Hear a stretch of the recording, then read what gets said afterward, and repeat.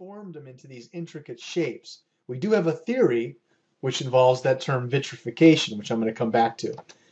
Now, again, the monuments that we see left here at Pumapunku, it's just kind of a dry desert area. As you can see, there's nothing really out there. There's no existing vegetation. This more than likely was an ancient riverbed or lake bed at one point. Now, these stones, anyone, if you were to ask the locals, who built Pumapunku, they would simply tell you that this was a place built by the gods. And it appears as if the gods, or whoever these beings were, destroyed Pumapunku for some reason which we still don't understand. They went to great lengths to literally smash it to pieces. Maybe there was some lost technology here that they didn't want us to interpret, or there could have been some ancient battle.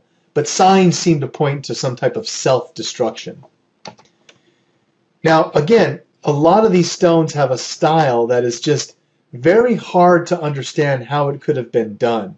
And really what's interesting about the ability to make these types of shapes and these intricate cuts involves only one process: the ability to take these stones, some of the most hardest on the planet, granite, diorite, and they were able to melt the rock into a molten-like state, kind of like a lava, right? So now it's very pliable. It's almost like putty.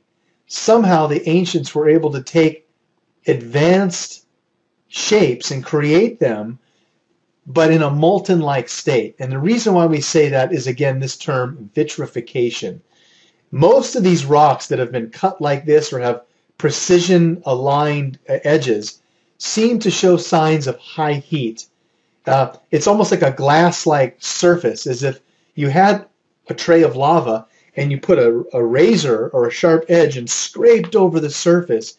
The pattern of how that hardens and reveals the vitrification, is the term, is clearly displayed over all of these stones. Somehow they were able to make these stones into a molten-like state, and then they could press and cut them and create these intricate patterns that there's no other explanation. If we try to explain that they were using diamond-tipped saws, or had some type of advanced computer cutout system, there's no way to explain this other than to say they were able to melt these stones into a lava-like state, and then it would be very easy to cut out these intricate patterns from an existing form, like a clay-cut, just perfect thing. And that's exactly what we see in many of these sites, is they've literally pressed out the stone. You can see it was somehow molten, like, melted away. And then what they were able to do is pour hot metal or some other type of metal here to bind the stones together. And again, these types of laser precision holes, this isn't possible with, again, some type of a laser drill, perhaps, or a diamond-tipped saw using several drill bits. But the precision and accuracy, if we explain this by it was a lava-like state and someone just poked holes perfectly measured, that's a lot easier to create these types of markings and drills that we see. Now, some of the shapes, again, really just defy explanation. Now, it's possible that someone could have carved these out by hand, but we're talking about stone that's extremely, extremely hard. Granite, diorite, very hard stones.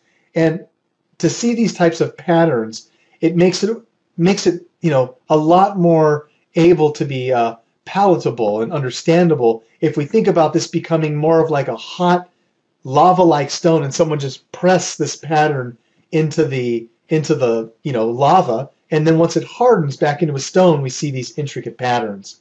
So I think that's what we're seeing over many of these sites, because we do see this clear evidence of vitrification, what appears to be stone that's been heavily heated.